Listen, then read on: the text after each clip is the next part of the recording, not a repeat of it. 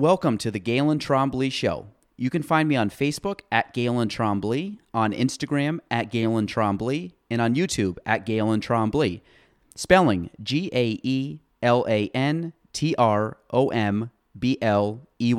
Enjoy the show. On episode 35 of the Galen Trombley Show, I have Heath Andre in studio. He is the founder of Chalked Barbell. We talked basically how he got that started and a lot of his other day-to-day work, and this guy is a workhorse and he's doing some very cool things in the area, and I think you guys will get a lot out of his mindset and where he hopes that this brand will take our local community and maybe even grow outside of it. So I hope you guys enjoy episode 35 of the Galen Trombley Show.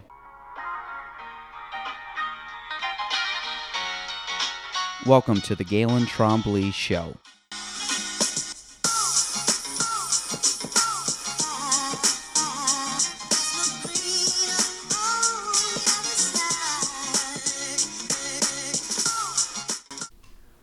Welcome to episode 35 of the Galen Trombley Show. I am here with Heath Andre. I actually just kind of heard about you recently, and I knew of you, and then I heard of you, and then I kind of heard a little bit of your backstory, and that's why I reached out to you, which was kind of funny because we'll probably talk about this later in the podcast. I just did Slop Dog Radio with Ryan Gwinup, and you were on the show also, and he was wearing one of your t-shirts. We started kind of talking, and he kind of gave me a little background on you, and I'm like, okay, I kind of want to talk to this guy. I think we have a lot of similarities, and I usually don't like to have stuff sit too long, so I'm like, I'm just going to DM him right now and see if he'll get on. I had no intention of doing it like a day or two later. I kind of had messaged you thinking maybe in a few weeks we get together, and then you're like, I can't do later this week, but I can probably make early. I'm like, okay, well, let's do it. All right, so I figured if we can just get down on the books now and kind of get it going, then we're better off for it. So Heath, I appreciate you coming on. Welcome. Yeah, awesome, man. Thank you for having me. And this is your fourth podcast? Fourth podcast, third host. That makes sense. You are the third. That makes sense. So you were on... Tell them the ones you were on. Yep. So I was on, my first one was with Ryan Gwinup of Slop Dog Radio. Then second one was with Ryan on Slop Dog Radio. And the third was with Matt Craig on Craigcast. And me and Ryan go very deep into how Matt Craig steals guests. So I'm just joining that sentiment. So you're making your rounds, which is good. But I'm sure we'll get into kind of the main thing as to why I wanted to bring you on, but I think as with anybody, I like to have some background so people can know. And obviously, I don't know you that well, so you just did kind of a little mini background, so I'll probably have you elaborate a little bit on that for everybody listening, and then we'll kind of, I think, go into a lot of cool stuff today. So Heath, just kind of tell people where you're from and how you got here and what you're up to. Yeah, definitely. Born and raised Saranac, New York, big old Clinton County here, boy. Graduated from Saranac 2012. Short time at Clinton Community College, a couple of years there. Been working for the same local business for about 6 years now, and recently started a couple of companies of my own. A year ago, a sanitation company, and just about 5-6 months ago, a t-shirt company. So obviously going out, you talked about before, you went in, you got a business degree, which I think's a smart degree to get some background in, because I think it's so universal. Then you went into, and I know we're kind of jumping over a few things here. You talked about doing automotive detailing. You talked about, then you went into, I might have the timelines a little bit mixed up here, but then you went into corrections for a time period, found out that wasn't for you.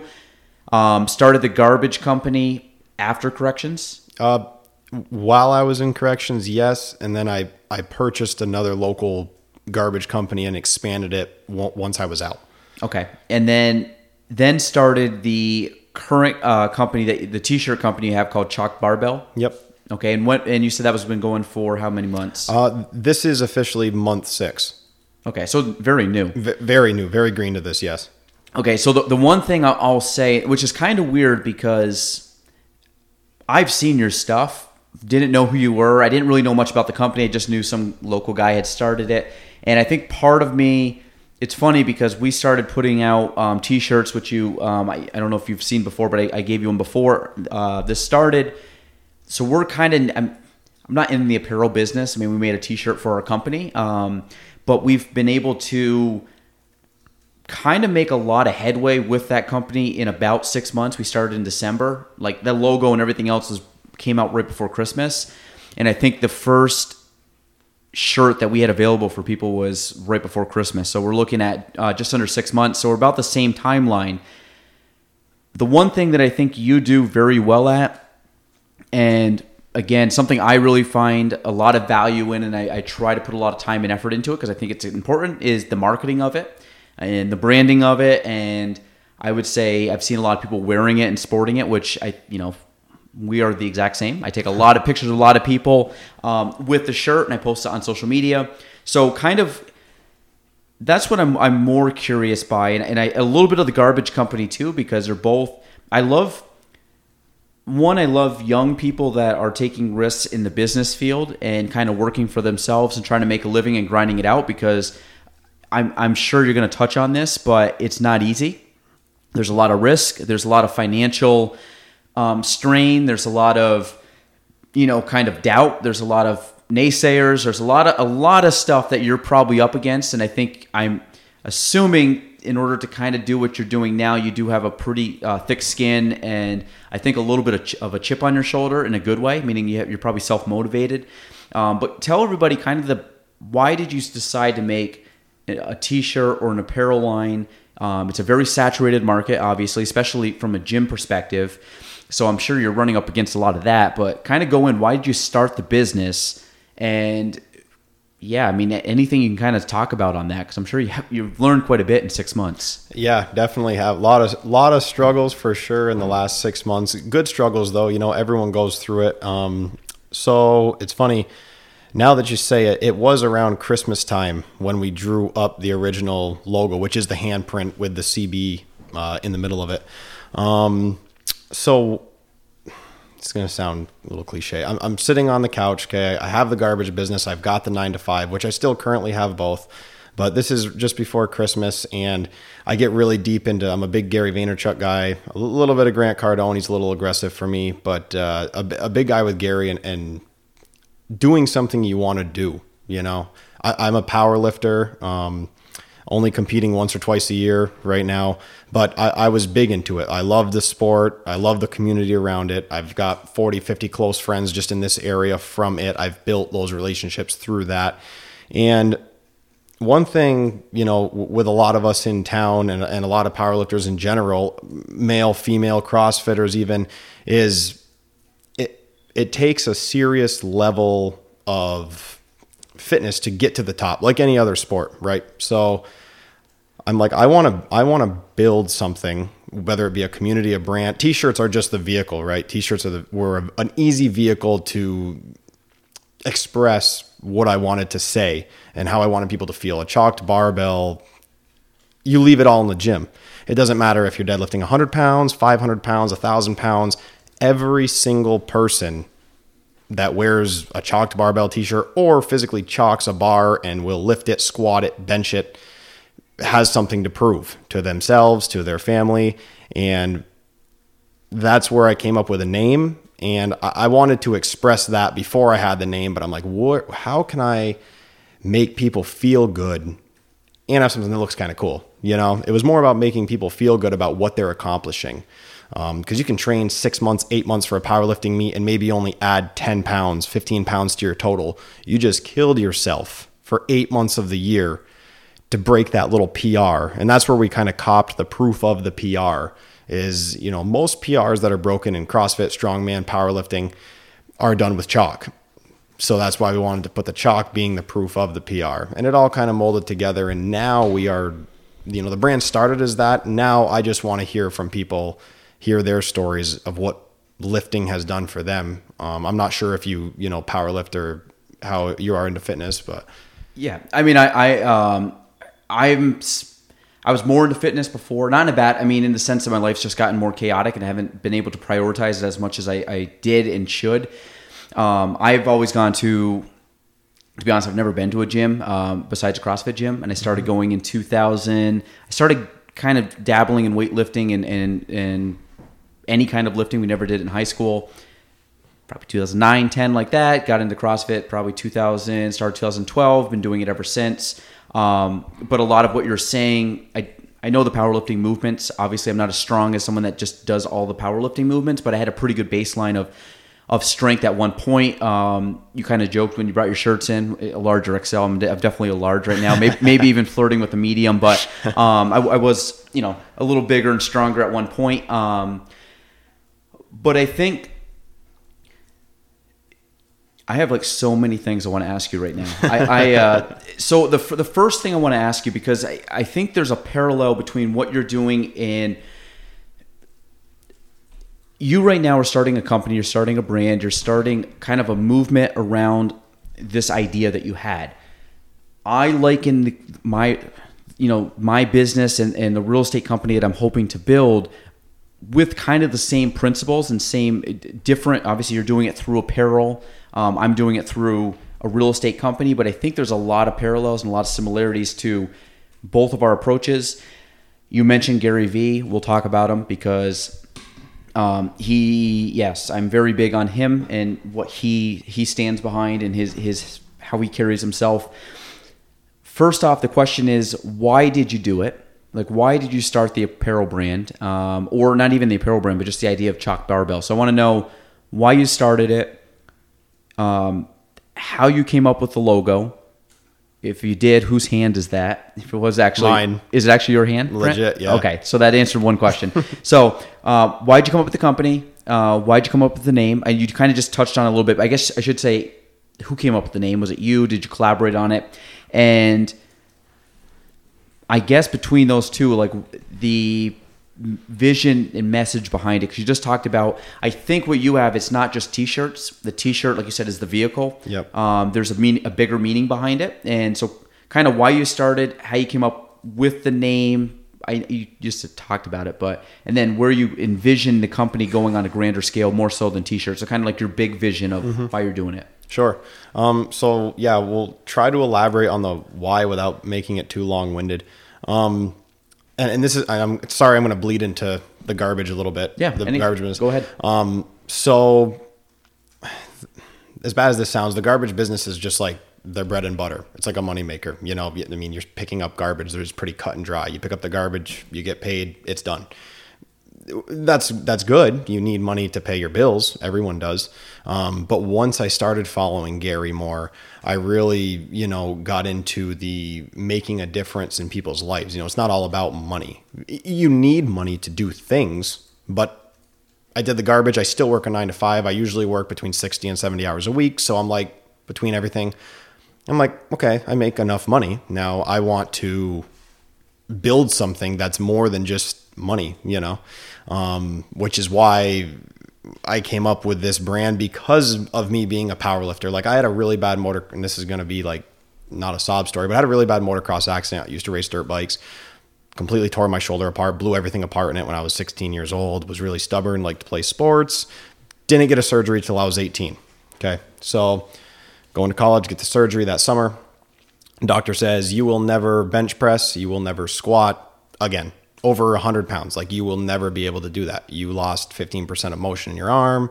I don't care how much physical therapy you do. You will never get back to being strong. Like, I was never strong. Like, in high school, I was never strong. In college, I was never strong. But 20, I picked up weights for the first time. And 25 now, right? So it was about a 5-year journey. By the time this brand came up, I'm like, this has been the one constant that I've never, ever wanted to go away from in my life, because it's you never stop growing. And that's how I feel about why I started Chalked Barbell. Is someone can go in with no experience, and it doesn't even have to be powerlifting. It could just be the gym in general. And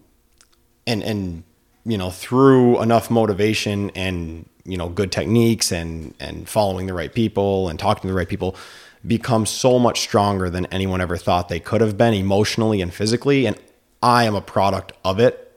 Not 100% due to fitness. A little bit was the chip on my shoulder. Like you said, the doctor says you can't do this. I'm like, I'm going to go do this. That's really the why. It was to, when you see the young kid 17, 18 years old in the gym for the first time, intimidated. Some of the gyms in town are intimidating, I feel, and giving them a voice, someone to look up to. I'm not the strongest guy in the world. I have a little bit of experience, but I'm nowhere near the strongest guy in the world, but I do go every day.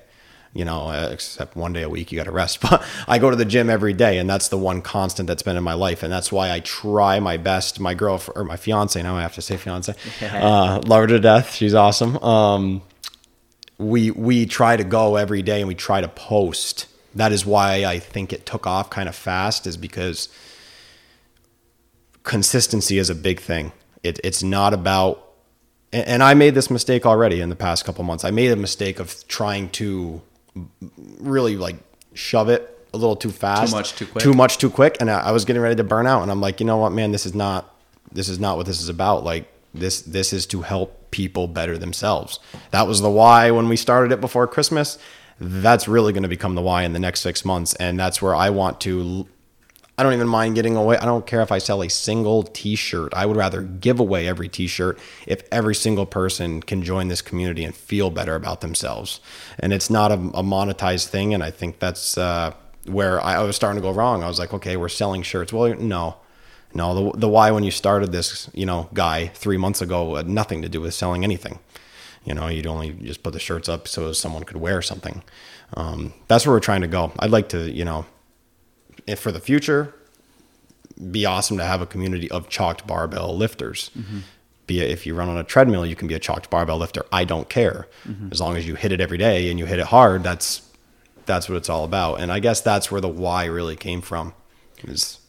Yeah, I like it. I mean, what you said message wise, again, I was big in the gym at one point. I still try to go. I was there at 5:30 this morning. Like, it sucks, but you get up and you do the thing. But at the same token, I think it comes from, like you said, a community. It comes from working hard. It comes from, putting in the work to get the output that you want, meaning you don't just show up and it happens. Mm-hmm.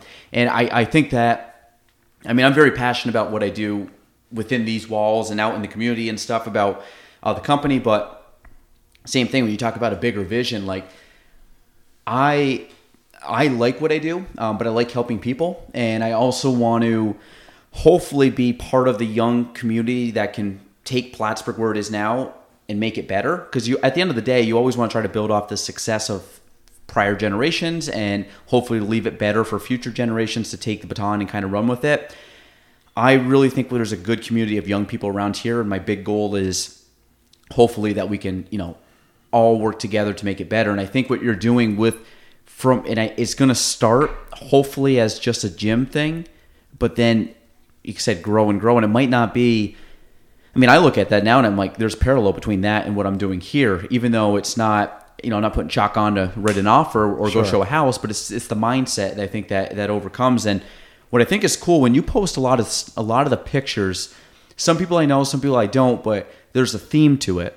And it's people getting after it, whether it's in the gym or whatever. And there's, I've seen different sizes, different shapes, different ages, and everybody's wearing it. And there's a lot of people wearing your stuff right now. So I don't know how many people actually have a chalk barbell t-shirt. I'm definitely will rep it. People will probably, hopefully it doesn't take down the brand a little bit and look at me like, who's this pipsqueak? But I like what it stands for. So kind of, you talked about making a little bit of a jump because you obviously have the normal day-to-day job, but you got out of the kind of the corrections job, I would say the safe job, meaning benefits and retirement and things like that, to go into, again, you like you said, you have a vehicle right now to give you money to put into your passion on the side, which we talked about, Gary, the side hustle thing. Mm-hmm. But kind of talk about it, the playing it safe versus maybe the taking chances or doing the uncomfortable. Yeah. So this is a tough one for me because I don't even know if I should go into this, but I'm going to. Okay. I made some poor financial decisions when I was 21, 22, 23, just getting stuff too flashy early. I've never told, anyone this before, but I did. And now I'm really comfortable talking about this because I really hope this helps everybody. the flash and the class and, trying to have it all at a young age and be all fancy, not that I didn't pay for it myself, but I really would be a lot further ahead now if I wouldn't have done those things, have to, not saying I don't like nice things, but you don't always need the big jacked up, lifted, brand new trucks and stuff. Like I have new trucks now for my business, but it's a totally different thing. And I made some poor financial decisions, in the beginning. And I would say those were risks that had no reward. But I think it also primed me for when I had to spend a decent chunk of money in a smart way. It wasn't such a risk because I was like, well, quick story, bought a crotch rocket, one of those machines, R6 Yamaha, those zing zing things.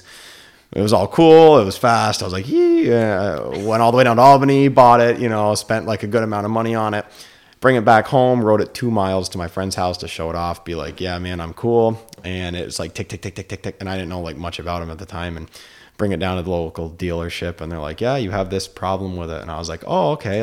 What is it to fix it? And then my jaw dropped. I was like, really? I just paid a lot of money for this thing. I thought it was nice. And they're like, no, it's a piece of junk. And I'm like, are you kidding me? They're like, well, it's a nice bike, but you got to fix it for this, right? So I knew this kid through work, and I'm like, hey, I'll sell you this machine. Well, that was a $2,500 mistake in a day, just, to put it lightly. And when you're young and don't have any money, that's a big mistake now. I wouldn't want to make that mistake now, but I'd already lost that, burned it, throw a match to it, lost it. So now I will say that made me more comfortable to take steps in the right directions where I'm like, okay, if I can take this risk with this amount of money and it can produce this amount of return, even if that return takes 12 months to get, okay, it's worth it. Where back then it was just I was literally spending money not even knowing what I was doing. It was just to get a material thing that had no, I didn't know, I mean, you could see numbers, numbers, yeah. You must work with numbers every day. I'm the same way. I work with numbers every day now. If you look over there, you have numbers I'm around, a statistician. Yeah. 360 in here. But, so I would say from a standpoint of taking risks, I learned at a young age, or I took risks at a young age, not knowing they were risks, if that makes sense. Mm-hmm. So now I try to strategically spend, and don't get me wrong, I have big goals, big dreams for nice things one day, but definitely looking at something to buy or to invest in is way easier now when I can really control the outcome for the most part, as long as I put in the work. And that's a big thing. Just put in the work. It's better to show up every day and give 50% than to not show up and give zero altogether, just put it in every single day because everyone has off days, No, I mean, you kind of talked about it being young and dumb. Kids do that, you know what I mean? And I think I was lucky enough at a young age, I think because I was kind of probably a little older than I acted older than I was. And, I really knew that, I was the kid that stayed at Plattsburgh, stayed at home, not to go into college debt. I'm like, what 18, 19-year-old thinks of that? I don't know. It was kind of weird. But I kind of look at it now that, the only thing that I think I missed out was maybe making a few friends in college. But at the end of the day, I made a ton of friends from 22 to now and keep going. So I don't really have a lot of regrets in that, to be honest. But I think what you talked about now is being a little smarter with your money, meaning, and this is something I do too. I don't take a lot out of the business. I to be honest, the amount of money that I actually pull out of the business versus probably what I earn out of the business is quite shocking. I put a lot of money back in. Mm-hmm. The way I do it now and the way I look at it now is that I have enough money out that I can live, and I can live, comfortably, and I'm not super stressed about money. But at the same token, all my free money is not going to toys and things like that I can dump in. It's how can I reinvest? I'm buying shirts. I'm buying other stuff. I'm buying stuff for here. I'm buying marketing stuff. I'm buying shotgun mics for videos. I'm buying all this. I'm buying podcast equipment. I'm buying, investing back into myself and the company, because my idea is if I can pull out X amount now, why can't I put in, half of that and make 10X in a couple of years? And that's kind of my mindset going in is I'm very much, and I think you might be, I think you're now probably like this. Probably wasn't the same 4 or 5 years ago based on your story, but I'm very big on like delayed gratification, and I've always been that way, meaning I'm always okay with, I'll wait for the prize down the road, meaning I don't want to not enjoy life, but at the same token, I'm calculated like you are, meaning if I can do something now, which seems fun, I look at what's the payout, or what's not the payout, but what's the outcome if I invest that amount of money or time or whatever into that. Could I turn and make it more positive or get more out on the back end, which you most of the time will be able to. The hard part is when it's dangled in front of you. Most people want that easy, quick gratification. Sounds like you did that, but it sounds like now that you're a little bit like talking about investing in this company is definitely delayed gratification, because you just talked about it. You're not making a killing, which is to be expected, and I think Gary's the one that talks about that. But from that, I mean, where do you get that from? Is that true for you now? 100%. I honestly, like, as weird as it sounds, like my dad and mom, my parents taught me this. I mean, I started working, I think, at 14, when you could legally get the papers. I might have worked under the table at 13 years old, but 14 years old, I was washing dishes after school. You know what I mean? Literally. Go to basketball practice, go and wash dishes because they were open till 10, that kind of stuff. So like, I knew, like, they never bought me anything. So I think that was a blessing and a curse, because they gave me everything. I mean, anything I ever wanted, if it was like normal life stuff. But like when I got into dirt bikes, like Dad literally said, like, if you can afford to buy a truck and buy a dirt bike and get yourself to the races at 17, you can be a motocross racer. That's it. Like, that's your dream, I don't care. Like, I'm not giving you money. You're going to figure out how to do it on your own. So, like I said, grew up in a nice house. We had we had clothes on our backs, food in our mouths, all that good stuff. But it was really young where he's like, that's the value of $1, First car, he's like, here's your birthday, because my birthday's in May. And he's like, okay, well, you're going to get, it's a good time to get a car. You're on the road in the summer. It's safe. So here's your $1,000. And then you come up with the rest. If you can find a car for $1,000, I will buy it for you. I'm doing the same thing for your brother. Mm-hmm. That is the only money you're getting towards a vehicle for your whole life. So I was like, $1,000. Oh my God. Found one for $1,800, baby. But yeah. So anyway, like, I guess I attribute it to my parents. But what happened was I actually, like, for 20 years old, and not that I want to talk about like how much money I make or anything, but like I took a cut to go into corrections. Like, it was a pay cut for me to go in.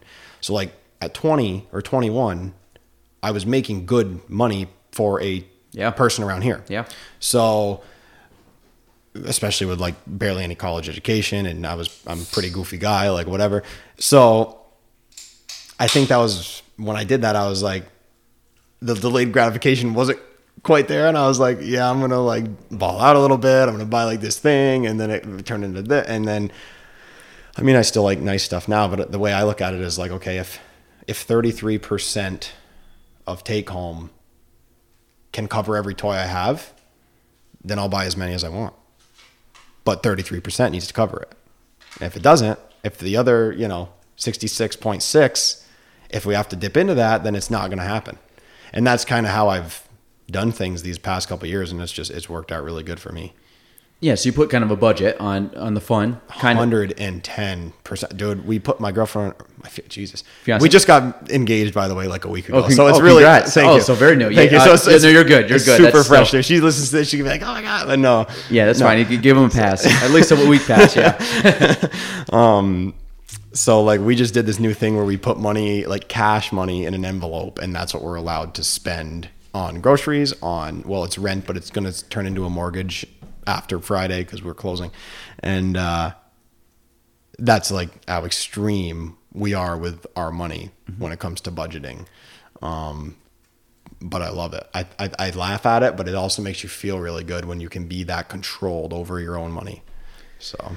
No, 100%. I think that you're smart about doing that. I mean, starting something up, and again, it depends where you ultimately want to take the company, but you kind of were talking about it before. I think we were about the garbage, about, having employees and more customers, but not as much output, and you got to kind of find that fine balance. When that's something I've kind of looked at too, is when am I going to max myself out? Meaning, when am I physically in the day can't do any more business? And that's what I'm working at now, because I think I'm getting close to that ceiling, where I got to, build up other, I think eventually, which is what I've been working for 9 years, is that I'm going to have an overflow of business where I'm hoping that can now start other people to also be successful.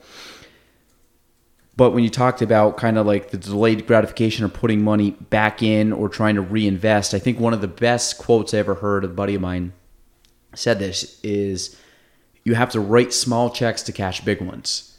And it was just more about reinvesting, and kind of we talked about before, putting in, turning $1,000 into $2,000, $3,000, $4,000, $5,000, because instead of spending $1,000 now, you waited to spend it on something that you knew was going to pay you back, kind of like whether it be passive income or just an investment standpoint. But I think that's all kind of cool. And what I wanted to ask is, you kind of mentioned your parents, but is that where your work ethic came from, you think? Yeah, I mean, you think it's just, or is it just something? I think my first real job, which was construction. My mom and dad are like hard workers. On Saturdays and Sundays, their house has to be immaculate. Like, mom cleans all the time. Like, they're busybodies, right? But the discipline, like my dad tells me all the time to slow down, because like I am a little extreme like you. Like, I like to just go, push until like at the end of the day, I just sit down and I'm like passed out pretty much on the couch. My first boss would. I'm a 16-year-old kid, never swung a hammer in my life. I walk into this, he goes, we're building a house. Like, day one, like, you're going to learn how to build a house from nothing to all the way done. And I thought it was awesome. Like, and I did. Like, we finished that entire house, beautiful house locally here. And, first week on the job, he was a little easy on me. I'm a 16-year-old kid, he gets it. And, after the first week, I go to take a lunch break. He goes, what are you doing? I said, well, I'm going to grab my sandwich out of my cooler. He goes, you run to that cooler, you grab that sandwich, and you eat it while you walk up on the roof and get ready to lay the shingles. And I'm like, that's kind of a lie. There wasn't shingles on week 2 of the house, but whatever it was. Yeah. I'm like, huh? I was like, what do you mean? We're not going to sit down? No, we're not going to sit down. He's like, you lasted a week. He's like, we're going to work now. And that guy was like, this man was a complete animal when it came to work. I've never, since that day, never seen anyone work. Just the physical. The guy was a full-time correction officer, ran a full-time construction business, would literally work 16 hours at the jail, come out, work another few hours with us, have to go home and sleep. Workaholic. He's doing excellent now, but I saw that and I see where he is now. This is 10 years later, because I only worked for him for a couple of years in the summers when I was in high school and stuff. And I see where he is now, and I'm like, okay, like, I understand it. Like, I understand why he was so like that. He did it for 15, 20 years, and then he was able to retire at, 45 and just sit back and be done. I get it now. And that's where the work ethic came from. I think that's where a lot of a lot of my drive came from, was I literally saw him. And then I haven't lost touch with him yet. Like, could call him right now and talk to him about stuff. And that's where I was like, okay, you can push more than average people want to push, and you'll get, things done faster. Just don't overbear yourself. I think there's a fine line there. And that's where I get into the Gary Vee thing, is do what makes you happy. Yeah. So what drives you in the company? Is it the overall message of getting it out there? To be honest with you, I want to be happy in life. How can I say this? I want to be free to kind of do what I want to do when I want to do it, and not only on a financial level, but if a friend of mine is having an event in a different state, which we just went to in Boston a couple weeks ago, like, I want to be able to go there and not have any guilt or remorse, or have to take paid time off to do it, or unpaid time off, or whatever it is. I just want to have enough to be comfortable and touch as many people as I can as a whole. Is there a number I have in mind to be? Yeah, there is. Do I think when I get there it might change? Yeah. But for me, getting to that freedom level is huge for me. Freedom to just see what you can really do. Because right now, that's why I still have a 9 to 5, because I can take bigger risks and not really have to have as much. It's not as much risk to me because, you know, two businesses going, something to fall back on. I don't want to have something to fall back on, but at the same time, I'm super strategized, so it's weird. Yeah, no, I think it's good. I mean, I came up. You talked about 14. Again, a super cushy job. I sold ice cream. I worked at an ice cream stand. Like easiest gig in the world. I don't know, man. I give it to those guys doing that stuff. The girls that are doing that stuff, boy. I mean, they're quick. They're just done. Yeah, I mean, we got good. You got efficient. But I think what was kind of cool about that. So I started working at 14, and I worked up until I was 20, and then I got into real estate at 20 or 20, turning 21. So I've been in 2 jobs my entire working career. So, you know, you're looking at 15 years now, 16 years of being in the workforce. And when I did the ice cream thing, easy. I mean, the job itself wasn't easy, but what it taught me was responsibility, because most of the time I was the only one there or with one other peer that was my age pretty much.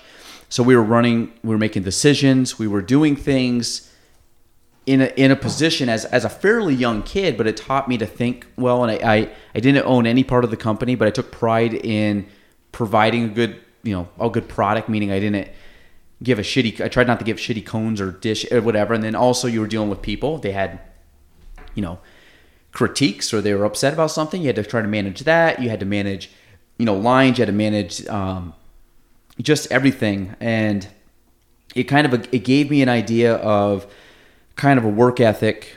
Now, what happened was I also realized that it was a safe job. Obviously, I had no expenses. So anything that came in, my worst expense was gas money. You know, and at the time it was $4 a gallon, so it sucked. But it was just one of those times where I didn't like the idea of going to a job, working 8 hours, and it was middle of the summer. It was usually like probably like 1 to 9 is roughly the day, because that's when ice cream shops are open. And what sucked would be like a day like today, it was nice and sunny. It'd be like a Saturday, and I'm watching like all my friends are coming to get ice cream and leave, and they had jobs too, but they might work at Drew's or they work somewhere else or whatever the case may be. So I was like, I don't like working for 8 hours, doing roughly 2 hours of work, meaning there's a lot of just dead time. You're just waiting for clients to come or customers to come up. You know, you'd fill the machines, you would stock some stuff, and then someone would come up and their entire window time, 2 minutes maybe. Yep. So at the end of the day, I'm sitting there throughout the summer getting paid to sit there, and I'm like, this sucks. Because my thing was, why can't I'm willing to work for 8 hours, but I want to be paid for 8 hours. Like if I'm coming here for 8 hours but putting in basically 2 hours of effort, one, I feel like I'm not putting in as much effort as I should be, and two, I'm not being compensated for the amount of work that I'm putting in. So that's why part of it, I got into real estate, because I knew I was going to get paid on my effort, because I knew I just was willing to work, because that's just how I was brought up, and between sports and kind of earning my spot or whatever. And then also I wanted to work on my own time kind of thing, which people that get into real estate, I think they get in thinking like, oh, I'll take all the time I want off. And it's like, it's not easy. Like you got to grind it out. And, you know, I work a lot of hours now, but I can still, like you said, if you have a wedding or if you have a friend event, I can just say, I don't have to talk to anybody and say, can I get the time off? I mean, my only time off is me giving myself the ability to take the time off, just from like me actually just saying, yeah, we can just go or do this thing. But the non-safe part is if I don't sell homes, I don't get paid. So I have nothing to fall back on. So that's part of where my, I guess, kind of like survival instinct comes in a little bit, because there's been times I've really had stressful times with money. I've had some stressful times with just anything. And now I'm kind of getting to the point where I can start to see all that hard work pay off. And I think I talked about this with Ryan at the podcast, and he mentioned it about you, but I want to hear it from you though. So you've been doing this for 6 months. I'm sure there's days where you were just like, what am I doing? Oh yeah. And so tell me about that. Like you've had days like that. What has gotten you through those days? How close have you come to just packing it in? The doubts that you've had, and I think a lot of it, just kind of build off of that. Yeah. So I would say closest we came, honestly was a few weeks ago, before we decided to do. So the hard thing about this is building a brand is a lot different than building a business, if that makes sense. Mm-hmm. So building a business, if it's brick and mortar, if it's garbage business, if it's regular logistical businesses, you are providing a service 110%. You do the service for the rate's agreed upon up front, it's done. Well, with a brand, when you're starting from zero, and I don't want to take anything away from franchise owners, but when you own a Dunkin' Donuts, like the groundwork's laid, like it's there. Like you put in the hours, you keep up employee morale, you keep the place looking good. It's pretty cut and dry. They give you the cookie cutter building and everything. You got to have a lot of money to invest in it, but it is what it is. So with this, it's like there's been so many issues that people don't see, and I don't want to bring them all up, but things that are out of my control, whether it be dealing with the printer, dealing with the website, just Instagram in general, just figuring out like ad spend, which is we haven't done very much of because I don't like to put money into things I don't know about, and I don't know enough about it. But it's not like every day. Like my garbage is reoccurring monthly income. Like it's always the same. It usually comes in the same time of the month, every week of the month. Like stuff happens. Like with this, it's like really random. Might go 3 weeks without selling a single T-shirt. Then in one day you sell 40. It's just the way it is. Which is why going into this not needing or really wanting to monetize it was good. But the days when it does get tough, how I get through it, I have, obviously my fiance is great. Like that's another reason I wanted to start it was because like I did the garbage completely solo. Like that's 100% rogue. Like I do, like I'm everything there. I'm the guy who answers the phone, the guy who sends out the invoices, the guy who makes the invoices, the guy who picks up the garbage. I'm everything. So I do it all. With this, I wanted to also start something where she could be a part of it, and she's taken the female side of it and does awesome things. And we talk about it all. And I want to give a huge shout out to my friend Micah Patterson. He's been like, between Jess and him, like it's been the glue, right? And another buddy of mine, Anthony Menard, like those guys are good with tech. They're good with photography. I'm learning how to shoot photos, but I'm not good at it. Like you need those people, I feel, especially in 2019, to go anywhere, because there comes a point where the simple portrait mode on an iPhone or the Snapseed filter and stuff, like it just isn't what you want it to look like anymore. That was a huge struggle for me. Like the first 3 months, dude, was like literally all iPhone. Then we had enough money, like we bought a nice Canon camera. Well, we spent X amount on this nice camera, and I'm not a patient. Like I'm patient in the long term, but like when I have something in my hands, like I want to know how to use it. I want to know how it works. So gave that to Jess. She figured out how to use that. I didn't use that, but just struggles like that were little issues where most people would be like, what do you mean that made you mad? But like inefficiency destroys me. Destroys me. Like I don't get mad anymore, at least over anything, because I just know life's too short. Like I don't care. But when something's inefficient, I'm like the Hulk, like so mad about inefficiencies, and we've dealt with a lot of them. So I would say that would be the only thing that made me want to quit as a whole, is when things are inefficient and out of my control. Like, is everything always in your control? Yes, but let's be honest, it's Saturday night and someone ordered something and the screen printer's closed on Monday and they want it on Thursday and they say they're not going to have it till the next Monday. Like that kind of stuff, I can't really control that, Yeah. No, I think from well, first off, you talked about like kind of a group of people helping you, because that's I mean, we've always had coworkers and things like that but real estate and a lot of the stuff that I've done has been myself, meaning especially when it comes to like my branding of myself as an individual, that's been done by me over 5 years. I mean, I don't have a nice camera yet. That's something I want to invest in. I do most of it through my iPhone. That could be better. Like I talked about, I have a very good mic here. Yep. I mean, this podcast equipment wasn't cheap. It wasn't super expensive, but it was an investment. It's probably the same as, a fairly good camera once it's all said and done. And it's one where, I made a decision. I needed this. I have a camera on my phone. The audio would be better here versus the camera. But I think like you talked about with having other people, like Jordan's here working right now, and I have some other people that have slowly come into the business that are allowing me to leverage more ideas and thoughts and have also people to ping ideas back and forth. And I really find that we're like a team. That's why I call us Team Kavanaugh, but I really think that there's a group of people here that we're trending in the right direction, and we're doing it all together. So that the fact that you have, kind of a crew with you is awesome. Mm-hmm. That you can lean on and whether it just be for moral support or, bounce ideas back and forth or just kind of give you encouragement, even when the idea might be 50-50, they at least just sound like they're, on board, and it gives you a little bit of encouragement.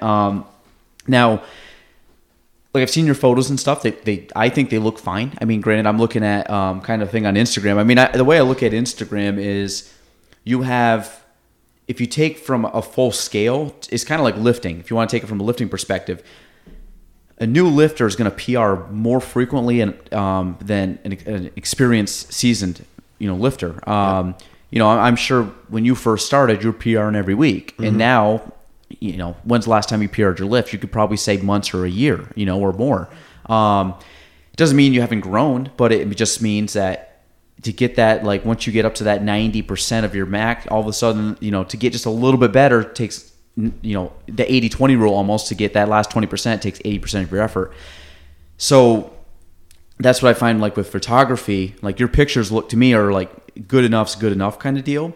But at the end of the day, do you want to elevate it? You want to really, and I think your industry is a little different than my industry because you're talking about apparel. You're talking about you want things to look good. You want things to, pop, and you want things, whether it be the men's line or I'm sure it's even more in the female line because girls I find are more critical of the looks and things than guys are.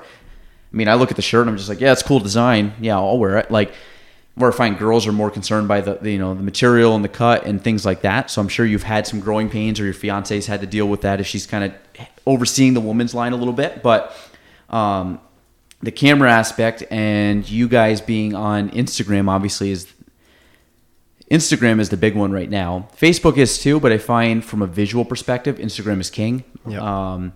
And so tell me about your marketing, and then tell me about how you've been able to spread, chalk barbell from the beginning. So, well, just getting started. I had a fitness Instagram account for, I don't know, like 2.5 years when I was like big into it. Like when I was actually like, I was going to do a bodybuilding show, but I got my call for the academy and for corrections, and it was going to interfere with that. So I literally just like was building up a good following, was building up like super good engagement and everything. And then it literally like stopped. Like I just stopped posting for like a month because in the academy, like you're in Albany and you can't have your phone. So you're like gone 5 days of the week. You come home, you got to iron your pants, do all your crap. Like you have no time to actually like monitor an Instagram profile. So I literally took like a huge hit there and just like went right down, like lost 1,000 followers. Like it was just like bad. So then I got into powerlifting and grew it up a little bit again. And then I was just like, okay, well, I'm going to market through my personal Instagram because it was bigger than my chalked barbell Instagram at the time. But then it got really like stressful. I was like, okay, I got to figure out something to post on my personal fitness Instagram. I have a regular personal Instagram that's like my life and my snowmobiling and my dirt biking and all that stuff. And then I got a chalked barbell Instagram, which I do every single post on chalked barbell. Like that's me or Jess. Like we write every single caption, we post every single photo, like we edit every single photo. So it was just like a lot. I was like, okay, I'm going to get rid of it and I'm just going to try it with chalked barbell Instagram only.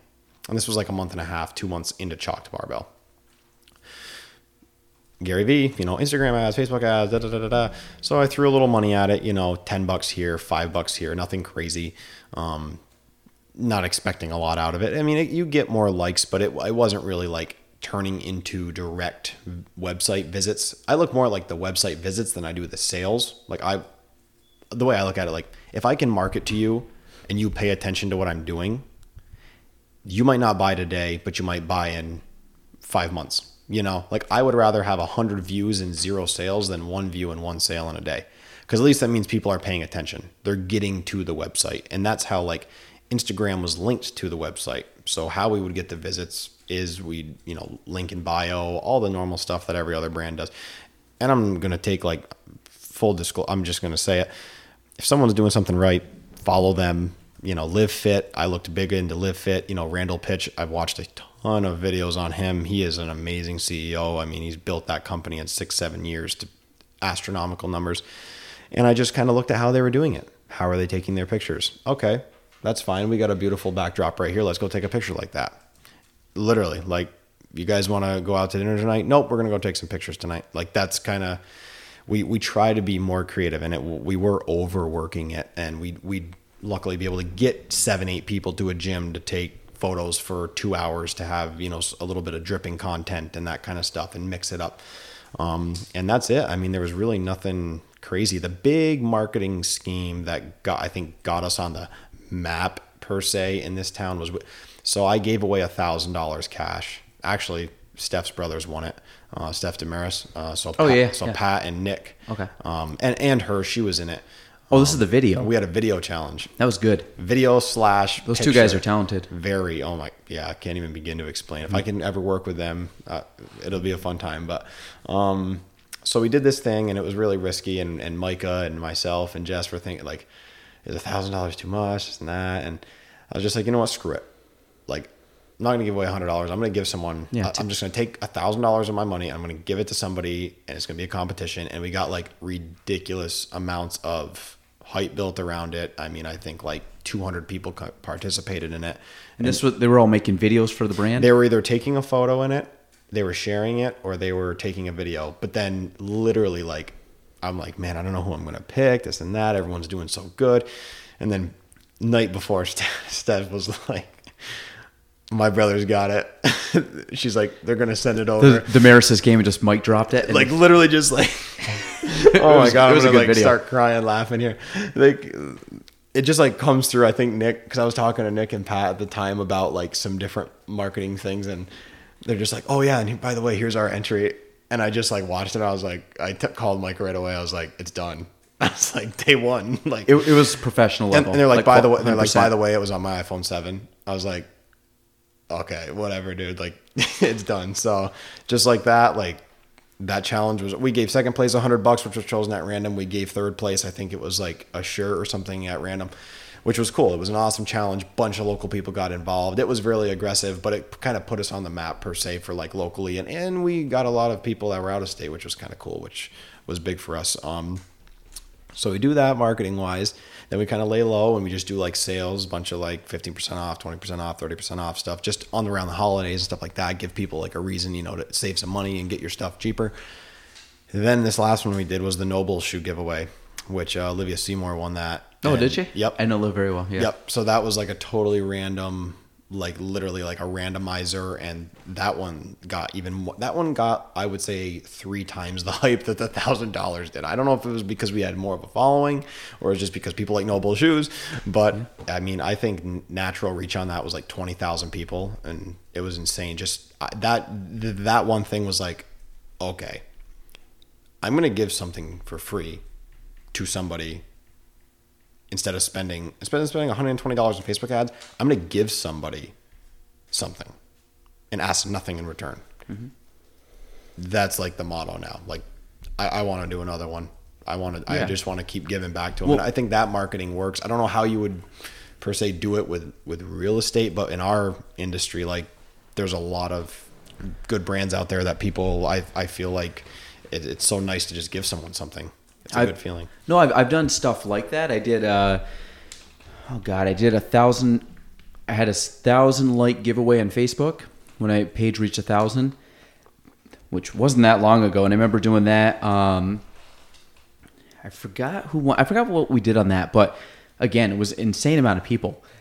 And I think what happened was I did like a mini video talking about it, and I think I talked about like the come up with the company or my page and stuff, and that was like a 4-year growth or more. And that one worked out very well. Same thing. I didn't have 20,000, but I was well into the 5 figures of, 10, 15, something like that. Yep. And then I also did one around Christmas time. We did the best Christmas tree in the area. Again, kind of playing off of the season, but playing off of, and I'll probably do that again this year. But it was the idea that people could have fun with it. It was something in your home. And I talked about it because it's true. December, I go into a ton of homes and there's always Christmas trees. So it's kind of cool because I see a bunch of different trees. I said, well, who has the best one? Same thing. I did a first, second, third, but the first place person won whatever the prize was. I forgot what it was, but very well received. So, I mean, obviously the idea, a lot of these are simple tactics, but it's kind of fun. I got excited about it because it's kind of cool to see the feedback, and people really get into it. And I think they do it from a position of it's fun for them, and obviously they can win something. But I think they're only going to, acknowledge your company if they have some kind of. They're going to want to do it. Like if you see if they saw giving the shoe away, then they're like, well, I don't want to do the shoe. Or they see your company and like, well, I don't really want the shoe, but whatever, I'll try it because I like the company and I follow them. And I think it's a natural way to do it. The other thing you do, which is what I do with all the shirts and stuff, is I post about it. But for you, it's kind of like, I wouldn't say sponsorship, but it's like that influence marketing. Mm-hmm. And I'm assuming you've done pretty well with that because when I go on your page, there's a lot of people that wear your shirts. Yeah. They're either posing with you or they're posing doing a lift, or not posing, but they're doing a lift and you got a photo of them. So, I mean, what's the response been from people that wear the shirt? I mean, what do you do? Like, do you just roll up on somebody, say, here, take a shirt and take a picture? Actually, no, I don't think I've ever done it like that. Most of the time, I'm trying to think if I've ever done it like that. Like what's the normal trend? Like how do people really come in contact with their shirts, and how do they want to get on your page, or do they take a photo and send it to you, or how's that work? So Edwin lives in North Carolina, and I'm giving him a shout out because he's really been like with us since the get. Like I literally was in North Carolina. We flew down there to see Micah because Micah lives in Charlotte. So that's another thing too. Like my team. Like Micah was my best friend in school, and he now is like permanently in Charlotte. So like all of our communications, other than 2 times in the last 6 months, have been over the phone. That's the one thing. Like I wish he was here or I was there so we could collaborate. And then Anthony, who he's been like part-time helping with some photography, lives in Vermont.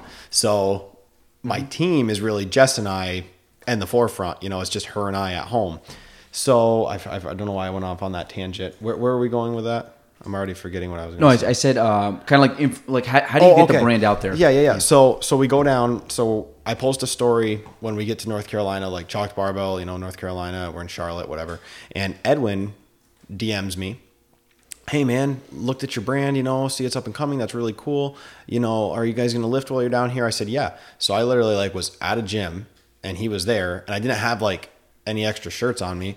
So I was like, hey man, if you want to order one on the website, I'll ship it to you for free because he did some photos in it was kind of weird, in my shirts, but then I got it back, but whatever, weird story. But so he's been with us still. So he is the only one that actually sends me photos because I'm not physically there, and Micah will try to meet up with him, but everyone else So both of wait, is that the Vermont guy, or you have 2 guys down in? Nope. So Edwin just wears the shirts for photos because he believes in the brand. He has nothing to do. And he's down with Micah. He's in the same city. Okay. As Micah. They never met each other before this brand, which is also cool. So you just ran into this guy at that gym? This guy literally DM'd me on Instagram when he saw my story that I was in Charlotte. I'd never met him in my life. Oh, okay. Cool. Oh, awesome. Yeah. Okay. Never met the guy. Okay. I thought he was a high school buddy. Okay. No, never. Micah's a good friend, but I was going down there to visit Micah, and then this guy just happened to see a picture that I put up and was like, hey, do you want to lift tomorrow?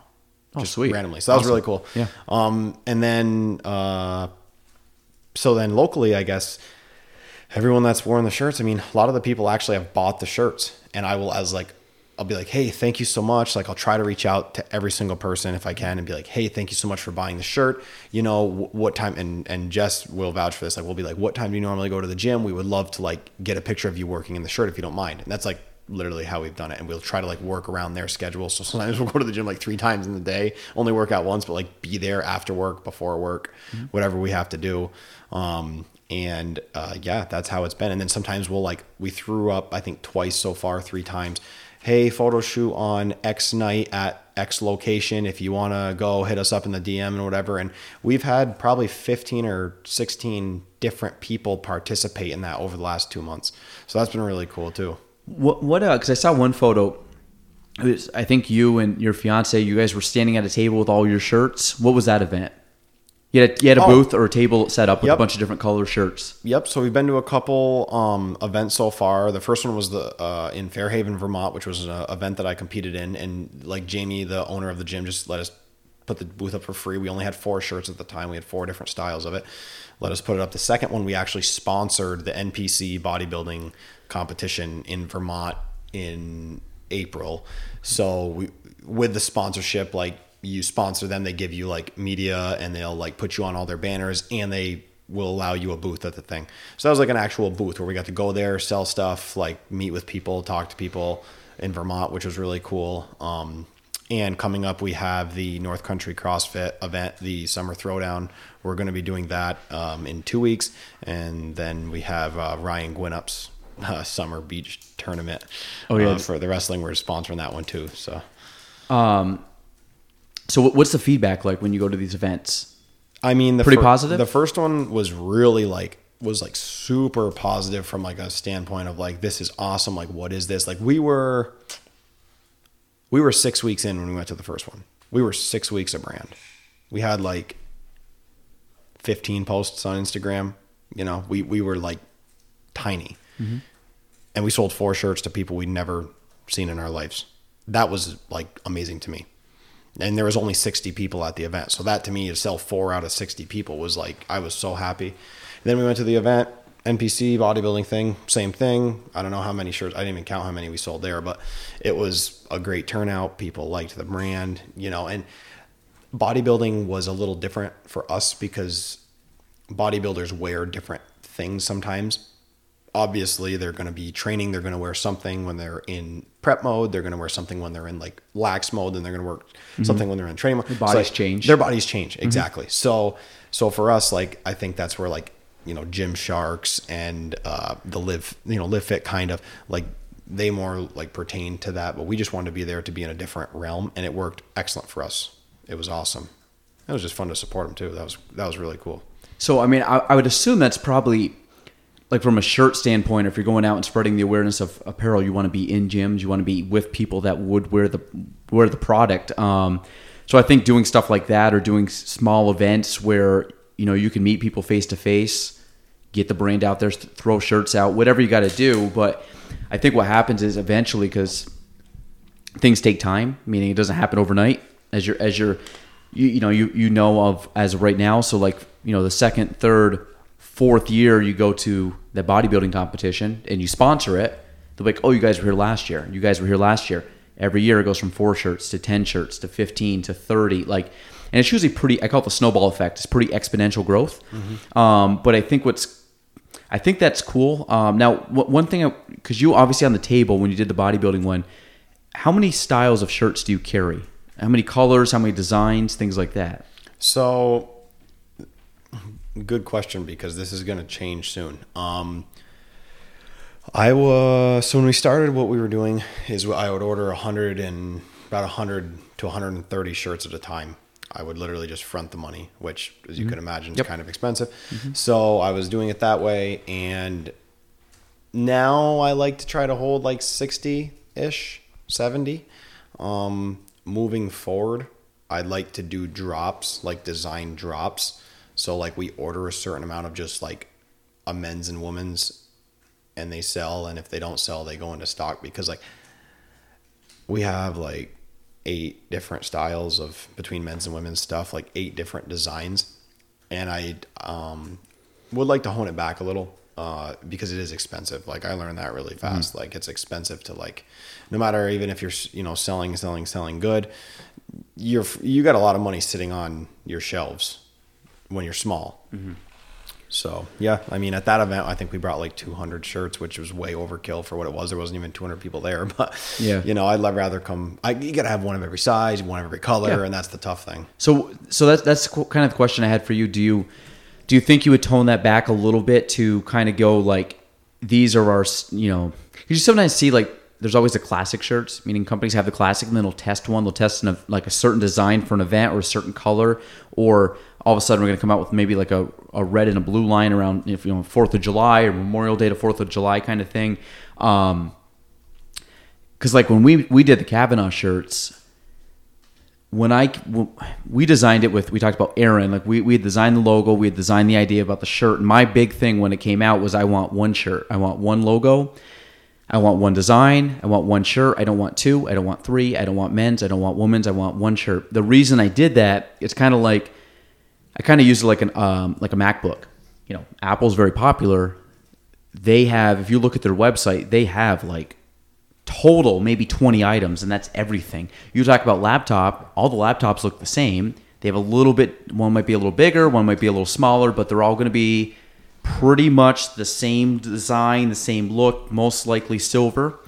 My thought was our brand, the logo brand that, you know, it's on the shirt and it's up there, the K with the shamrock, came out in December. And my whole thing was nobody knows that logo. Nobody knows. If I get too confusing by having too many different designs and if I made that in different colors and the logo was in different spots, nobody would be able to look and say, oh, that's a Kavanaugh shirt. Now, there's only one Kavanaugh shirt out there. So if you have one, you know everybody else has the same one. So for me, I've been able to simplify it kind of like a less is more mentality, but I'm not in the apparel business. So if that was my main thing, because I'm coming from, it's a supplement to my real estate company. For you, with either different colors, being an apparel line, people need options. So what do you think? I mean, you said you have about 8 designs now. Would you keep 8 designs? Is it more of changing the colors, or is it more of like, hey, I'm going to skip? Because also you have hoodies, tank tops, men's cut, women's cut. Yep. You know, I'm not sure if you're into shorts and things like that, but there's a lot of different clothing styles. Sure. Yeah. No, not yet. I think what we're going to do is, and I like your approach, and it's funny you say that, like the K with the shamrock is before I met you or knew you, or I don't know why. I just was like, yeah, that must have been the logo forever. Like I kind of just knew, you know? And from a classic tee standpoint, like the T-shirt that I gave you, you know, when I came in, that I think is like the raw.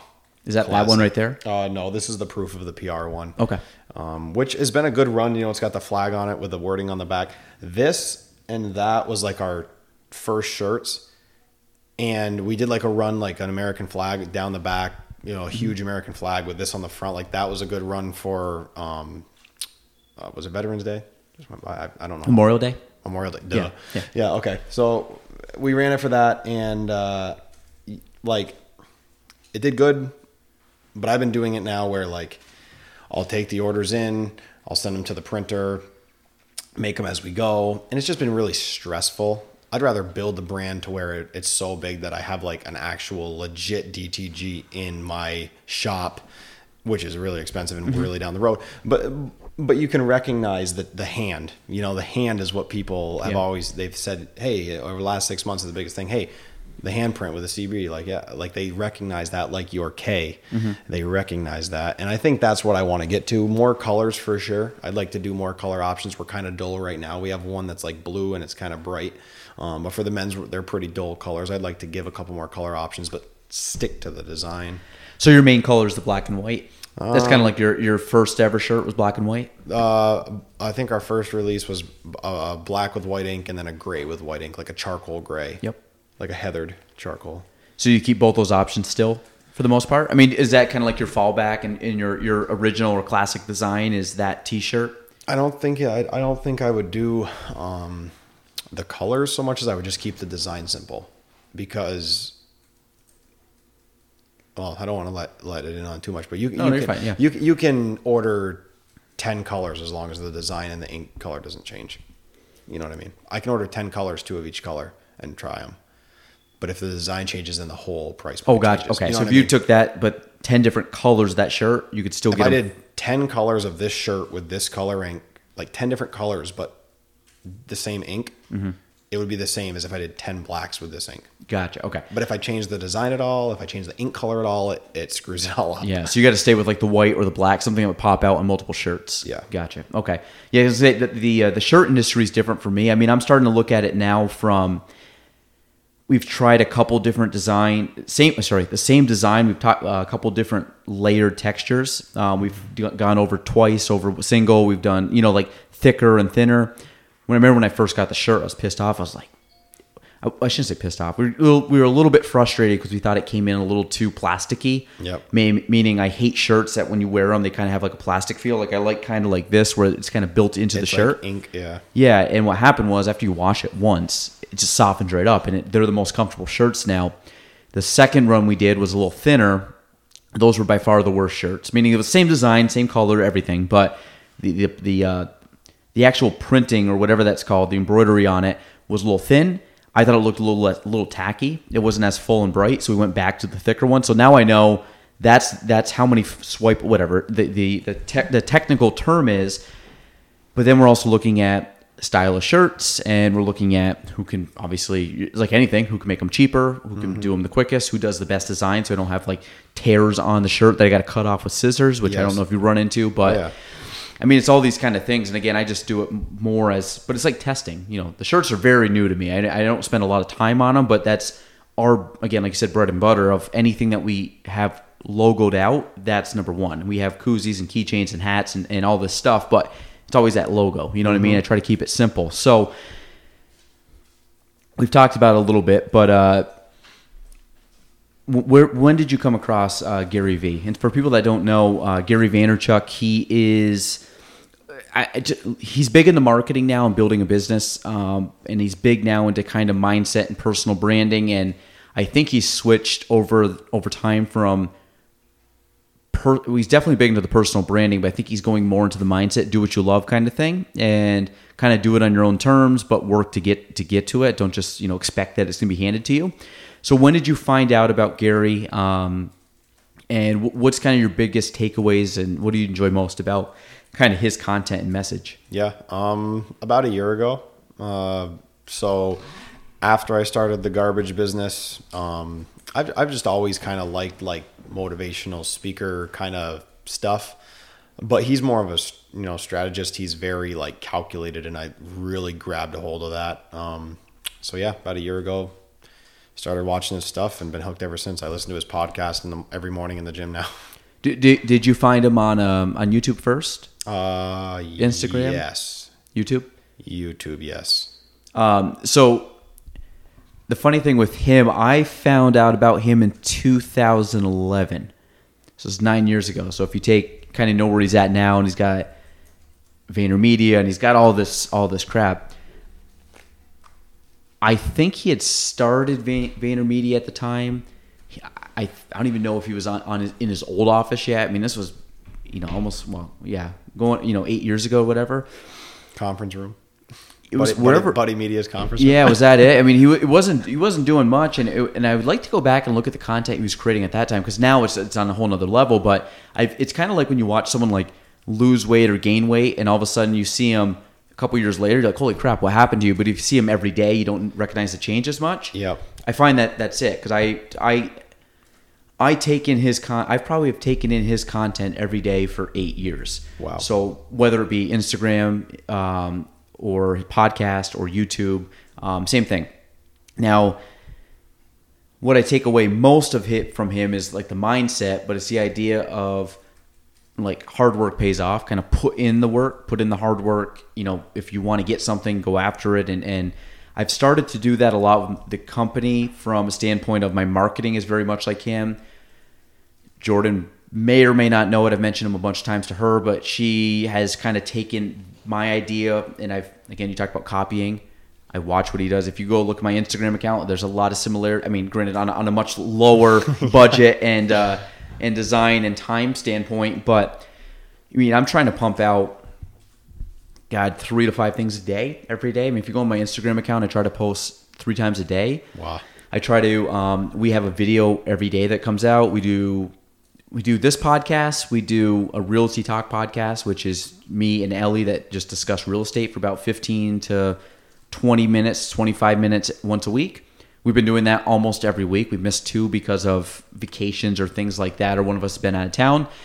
But the whole thing is being consistent and pushing out content. But then also, I think what you talked about is coming from a position of giving versus taking. And I mean, there's probably a lot of stuff that you read up here that I probably have GV or Gary V or words or phrases that you might have picked up by listening to him. But a lot of the mindset stuff and a lot of the approach is geared a lot towards him or from him. And again, he's much smarter than I am and much more intuitive, and I just copy him. I tailor it to real estate, but I copy kind of his approach. So have you taken stuff that he's done and applied it to your business? Yeah, 100%. It's weird. Like, so I think sometimes when you're in it, it's hard to like pull out and be like, oh, wow, okay, if I look at it from this angle, everything's different.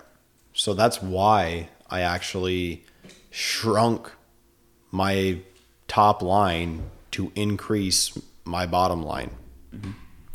So, he's all like talking all about, stop buying dumb shit. Don't spend money on this. Don't spend money on that. And like when I actually calculated it up, and I made that move because of how I watched him do things. Mm-hmm. And that was huge for me. And I've never been I think the big thing I like is because I relate to him. Like, I feel like I could have an educated conversation with him because I never was into buying dumb stuff. Like, I might have a fancy truck and I might like expensive toys, but I don't go out and drink. I've worn the same 3 pairs of pants for the last 5 years. I'm not flashy. As you can see how I'm dressed. I'm not a flashy person. Yeah, you're gonna wear moccasins here, right? I was gonna wear moccasins. I usually do it. I just got shown it for Facebook because I was down at Ausable Brewing Company the other day with moccasins on. People were like, I can't believe you're wearing them. But whatever. I'm not flashy. I maybe flashy from a toy standpoint, but that's like my passion. Like, that's like my drug. Like, I like adrenaline and I like to have fun and I like speed and all that stuff. But I don't like. I have no intentions on buying a sports package on my TV for $79.99, or I don't even know what they cost, or buying new shoes. These shoes are 3 years old. I when it comes to that type of material, I have absolutely no interest in buying any of it. And that's where I think when he talks about that, I'm like, wow, that's so real. Like, if people actually like added up the receipts of the dumb shit that they bought every month, probably scare you. I'm trying to think in my head. The last time I bought something for myself that wasn't business related, it's been a while.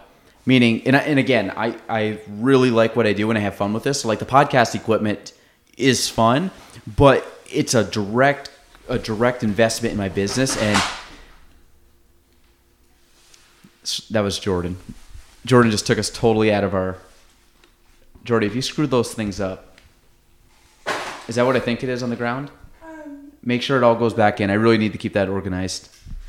Oh, you want to see me stressed out? That will stress me out. So, but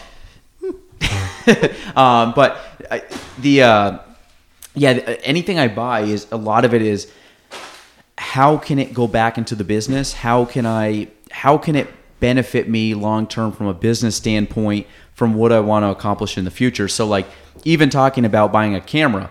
Like, I want to buy a camera purely because I can increase the quality of the content that I put out.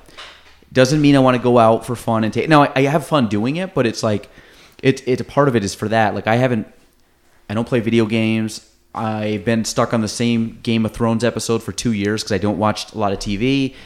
If I go home at night, I hang out with my kids, and then I'm usually 9 o'clock till whenever I go to bed, I'm working on stuff for the business, whether it's researching, watching YouTube, or Googling different ideas, or how to use an editing software, or how to market something, or how to use ads on Instagram. I'm learning that stuff because it's fun for me, and because I'm trying to constantly improve. Like, I think I talked about it. It wasn't on Ryan's podcast. It was another Ryan Lee's podcast. And I talked about one of my greatest fears or kind of motivators is lack of potential, meaning I don't want to just settle, and I don't want to look back and say I didn't accomplish everything I could have accomplished because I just didn't put the time or effort into it, where I just rather have hung out and goofed off and did stuff.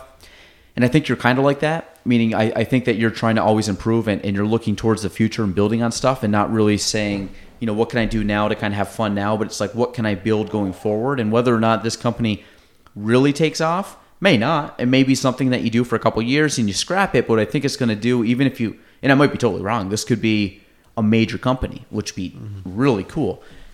But if not, it's giving you a hell of a building block and for whatever else you're going to do. So I think that anything you're learning now mean, you talked about the garbage thing. When you're your own boss and you're running your own company, you get more of an education doing that than anything you can learn anywhere else because you have to deal with people. The hardest part of my business is dealing with people. Yep. The best part of my business and the worst part of my business. And I'm sure, like for you, you talked a little bit about, the goods and the bads and stuff, but what, actually, this would be a perfect thing. I had this written down. I want you to kind of build off of it, but give us like a normal day in the life of Heath. Like, what do you do? I mean, kind of, or even in a week, because I know you said things change, obviously, with the garbage and stuff, but I know you're doing more than just, going to work, going home, getting food and watching TV. Yeah. Normal day. Well, Tuesday every week is pretty much the same. It's garbage day. Wake up between 4 and 4:30 in the morning. Truck's already gassed up. I usually try to hook it up the night before, so I'm ready to go. I do it with like a big truck and trailer combo. Roll out around 5. Go to my garbage run, do the whole thing, hit the dump twice, get back to my house around 1:15. As soon as that's done, go through my books real quick, jot down who's paid up before I enter it into QuickBooks later in the night. Usually at that point, take a shower anyway, because it's kind of nasty. Then I'll either hit up the gym. Every other Tuesday, I get my haircut. Every other Tuesday. It's important. Yeah. And I pick up their garbage, so it kind of works.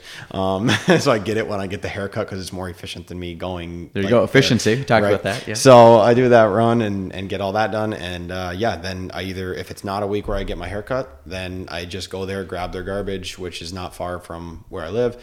And I go to the gym. And by that time, I'll go, if I go to the gym alone, if it's like 3:30, I'll just go to the gym alone. Jess gets home around the same time I get home after the gym, and we'll eat, and then we'll usually discuss what we're going to do for like chalked barbell, or discuss like what we want to do. Like we really want to get into buying apartments really soon, so we've been plotting that. And yeah, that's a Tuesday. So that's like the day that like stands out. That's like my day off, if you want to say. Normal Taylor rental day. Again, get up 4:30 in the morning, go to the gym in the morning, finish up there. I'm always, to work by 6:45. Usually work at Taylor Rental from, 7 till 4, sometimes 5 o'clock. Depends on if it's summer or winter. I have different hours. Get out of there, do whatever. This week's really busy. Obviously got this podcast tonight. We have Young Professionals on Wednesday, closing on our house on Friday, wedding and CVPH dinner on Saturday. Sunday we'll be working on the house. So it's like, it always changes. So my days always change, but I guess the only constant's the gym and my 9 to 5 right now and the garbage, but we will go like on a whim. Like a couple weeks ago, I got invited to a thing in Boston. So I just was able to, it was a week in advance. So I was able to take a couple of days off. So literally like got done work, woke up the next morning, drove down to Boston, went to an event, came home the next day, went back to work. I don't know. I don't really have a normal day per se because I'm still controlled a lot. My time is still controlled by the company I work for. So I can't say like I can have a routine because I'm on their time, 40 hours a week. I'm on their time. Yeah. So I think what you just talked about, like you pack a lot in a week, in a day. I mean, like I said, getting up at, I get up fairly early too. I try, it's tough for me to go to the gym, but I, just based on kind of the night before and when I go to bed, but, same thing. If I don't go at 5:30 in the morning, I'm not going. But you talk about you're in the morning till the night, and it sounds like you don't do a lot of like wasted time. You talk about being efficient, but your off time is put back in to make things pay off in the future. Mm-hmm. So that to me that's kind of, I think, one of the first things when I was talking with Ryan that he mentioned about you is that, he's got this, he got this, and I'm like, and it was like a jumble. Like he just mentioned all these things. I'm like, this kid's got all this stuff going on, but it's kind of cool how you especially at a fairly young age. I mean, you said 25. Yeah. I mean, you're so young still that trying to get all this and organize it. Even if like I said, you're still running a business, you're running a side business, you're running, you have your main job, so it doesn't leave a lot of extra time. And then on your extra time, obviously you have your fiance and you have family and things like that. And that's kind of what I try to do is all in for work and then try to be all in for family and spend time there.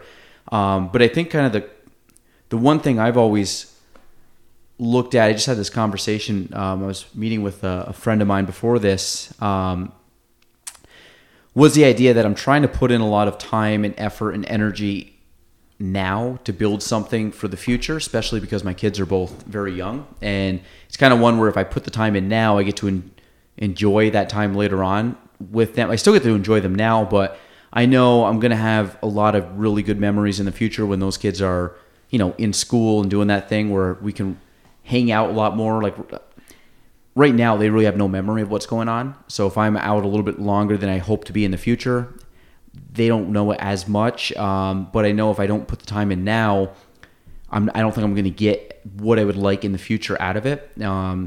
So I think for you, kind of building this before you really start a family is huge. But I think just the mindset of having it, and I think, like you said, just really wanting something, because to go to the gym at 4:30 or get up at 4:30 or 5 o'clock every day for a 25-year-old is a lot of commitment. Meaning, like right now, I mean, there's kids at your age that on weekends are sleeping in because they're hungover till noon, and they get up and they do whatever, and that's fine. I mean, people can do whatever they want, but it takes a level of dedication and commitment and discipline to be able to get up in the morning and do your runs for the trash, and then go to the gym. Keep that up. Obviously, keep up a good diet, which is tough. I mean, that can be a pretty good like part-time job in itself. Then you have the company. Then you're running. You're running around trying to get stuff printed and taking orders and try to kind of do the hustle of trying to get the name and brand out. And then and I think a lot of that's really cool. You mentioned Wednesday. I think that's a good event for you to go to. I mean, not just that event, but a good group for you to go to. The young professionals. It's something I'm very very involved in, and a lot of those guys and girls are real good friends of mine now. But when I talked about kind of growing the area from a young standpoint, like people like you that kind of have that drive and vision at this age is awesome. Whether or not you decide to do this, I think a lot of things are going to change for you in life, but I think no matter what you do, it's going to be built off of these ideas, which is cool. I mean, going forward, do you have any kind of like aspirations of what you want to do? Just in general, I mean, it doesn't have to necessarily be the company, but it could be a company or a building block to that. Yeah. I mean, my dream job is to be my own boss. Mm-hmm. Like I kind of am, but I'm not. And I guess I have very, very high goals set, which is why I haven't I say I wake up at 4:30. Well, it's easy because I go to bed at 9:15 at the same time every single night, whether it's Friday, Saturday, Monday, Tuesday, it doesn't matter. Like if it's not a special family event like a wedding or something that I have like literally, and this sounds stupid, but physically planned for mentally to stay up later, mm-hmm. I'm ready to go to bed at 9:15 all the time. Whether I go at 4, whether I go at 7, like on a weekend, like I always do. Mm-hmm. So I want to be... Like I want to know in 1 or 2 days a week that I can outperform my 40-hour day job in 1 or 2 days a week. Then that's when I'm going to know. And then that's when I'm going to grow. And then that's when it's going to be like, okay, hold on, like balls to the wall, 60 hours a week for me. Mm-hmm. And that's what I want to do. When I get there, is it going to be 6 months from now? Is it going to be 16 years from now? I don't know. But in the end of the day, that's really all I want. I know my number financially to be happy. I know what I'm going to need to live. I don't really want for very much. My girlfriend and I are not very flashy when it comes to houses or like I always go back to cars. Like, I don't know why, but like being always into racing growing up, cars and is a safe way for me to not be jumping 50-foot jumps anymore and not be hitting corners really wide open. Like I've broken bones. I've done a lot of stuff. That's really my only flashy thing. Like if I can have a nice car and a presentable house, I don't need anything else than that. I don't really care. So it's like, why go have to strive to make $1 million when you can be totally happy on this salary paying yourself and just grow as a brand. So that's where once I can get there, then I've won internally, Yeah. No, I think that's cool. I think, money, I I don't really have a dollar amount when it comes to money of how much I want to make.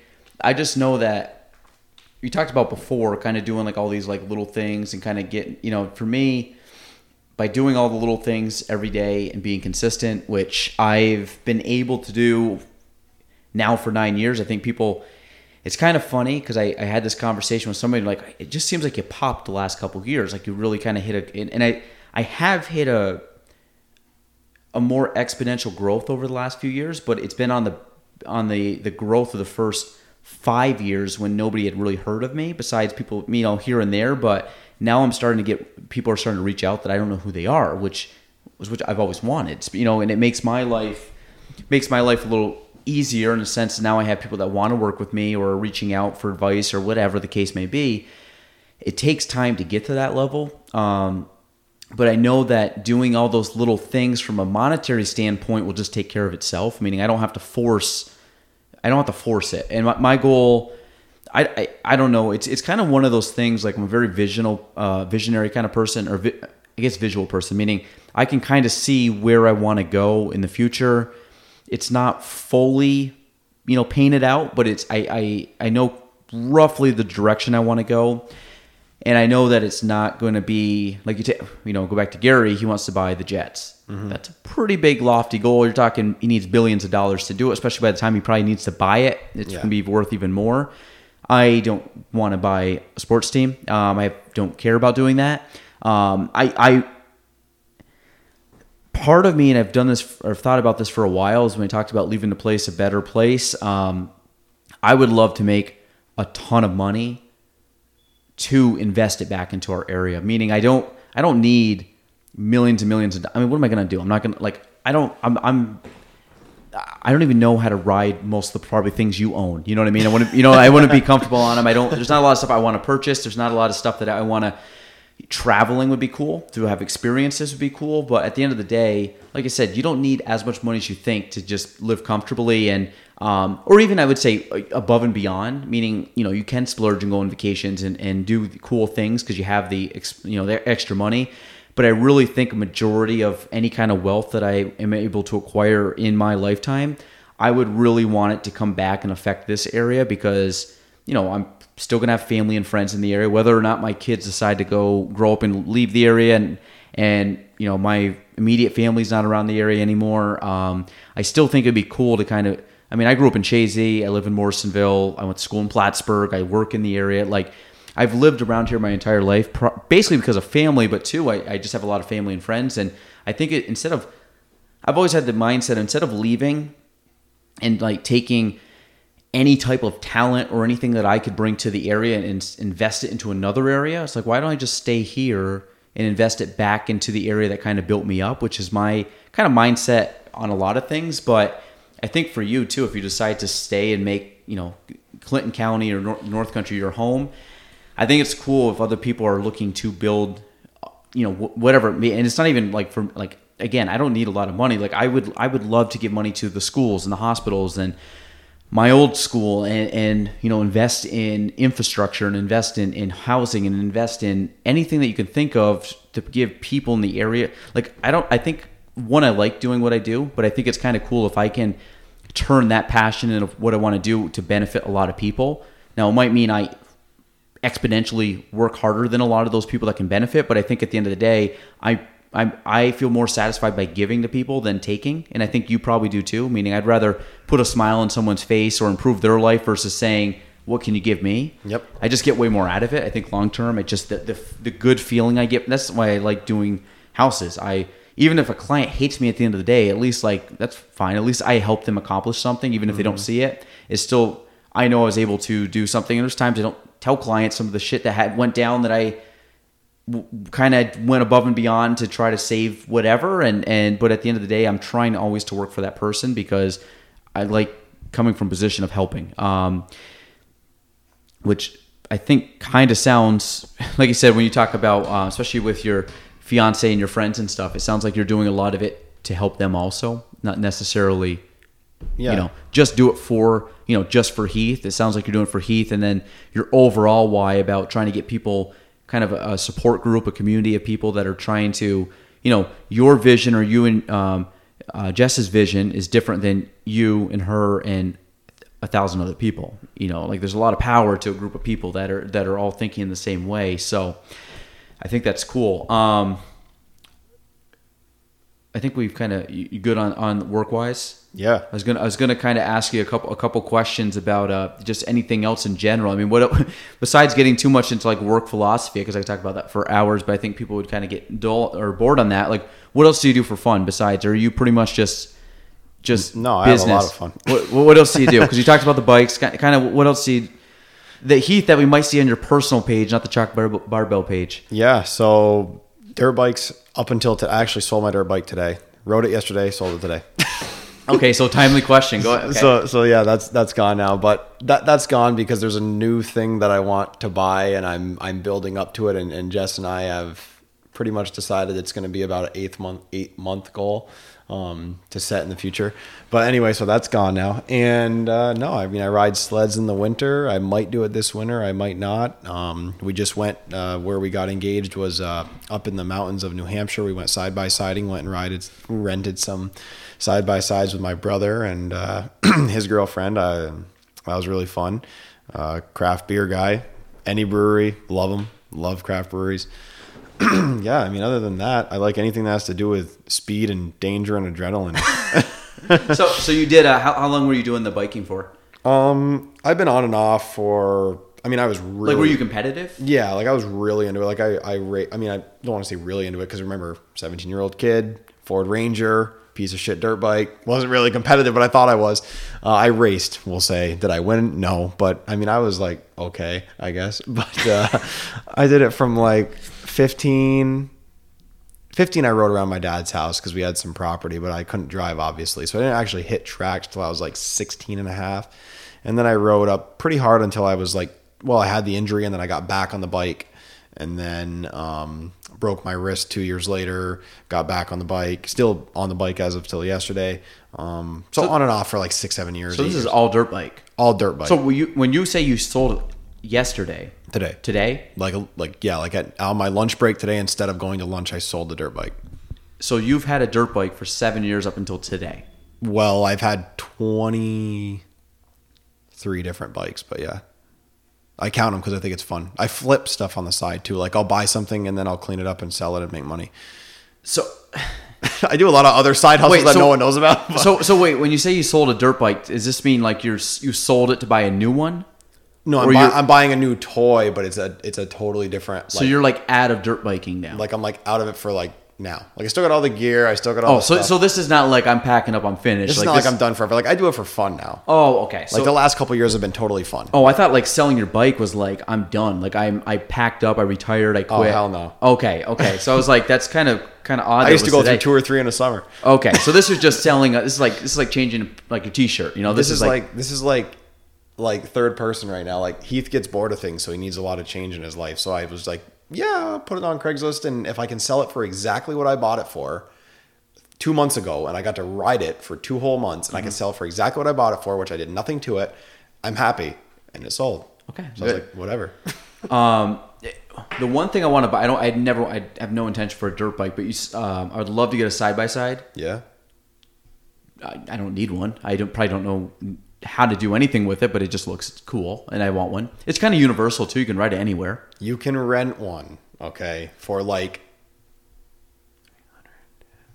12 and a half times before you buy one. So 12 and a half times. So yeah. I can rent it 12 times, and then instead of you could go for 6 years 2 times a year. How long am I renting this for, though? You only want it for 2 hours, man. You aren't going to ride it more than that. Trust me. I rode it for 3 hours. I was like dead. Like I didn't want to ride it anymore. And that's all. That's it. And that's me. Like I'm a motorhead. Like I love that shit. In 3 hours, my brother and I were looking at each other like, okay, we got to go back to the truck now. We have an hour left on our rental.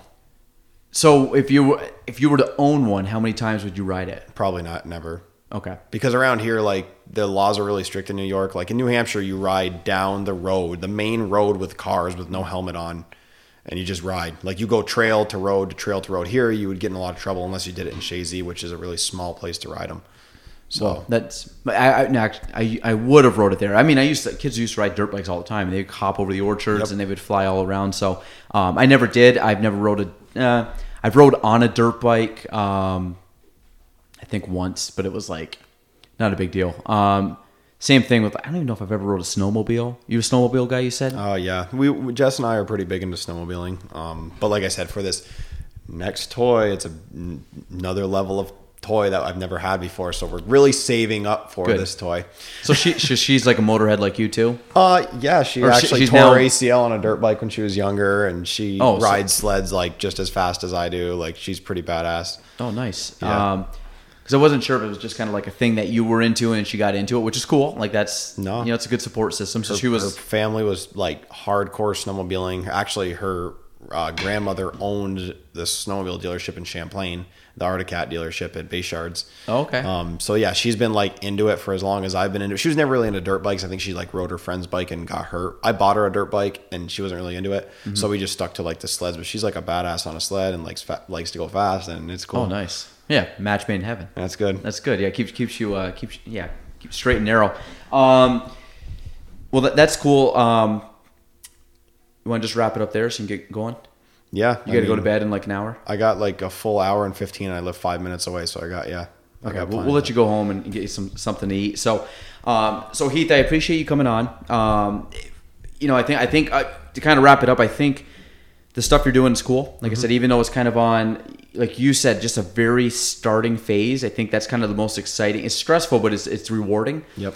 So I'm kind of, excited to see where you take the company. And I think just the vision of the company, and that might, like I said, if anything, is a great building block for whatever you do in life. But I think it's really cool what you're doing, especially at a young age. I think you got a great mindset going forward, and obviously it sounds like things are going pretty good, and you're having fun doing it, which is kind of the ultimate goal. So for people that want to get in touch with you, kind of give a plug for anything that you want, how to find you, obviously how to support the company, or what people could do to help you.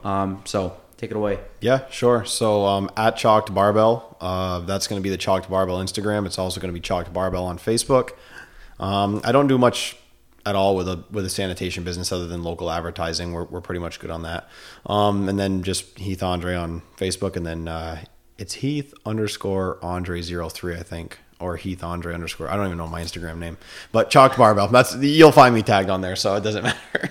Awesome. So, you guys, if you can, like I said, it's a newer company. I'm sure you guys have seen them. If not, check them out. It seems like it's getting a lot of good publicity from you guys, but obviously I've seen people wear the shirts, and I've seen people post on their own accounts and, kind of giving you some love and tagging you in it. So that's cool. So yeah, guys, check him out. He's doing some cool things. Again, like a local entrepreneur hustler that we like I said, I have a soft spot for those people. They like I said, you guys are I guess us, we're hopefully going to make the place a better, or make where we live a better place. So I appreciate you coming on. Guys, go check them out. I'll put all the handles in the show notes, and I think that's it. Anything else you want to add? You good? That's it, man. Thank you very much. All right. We're going to head home, eat, go to bed. So for Heath and myself, that is episode 35 of the Galen Trombley Show. We're out. Thanks for listening to the Galen Trombley Show. If you want to reach me, you can go on Facebook at Galen Trombley, on Instagram at Galen Trombley, and on YouTube at Galen Trombley. The spelling, GaelanTrombley.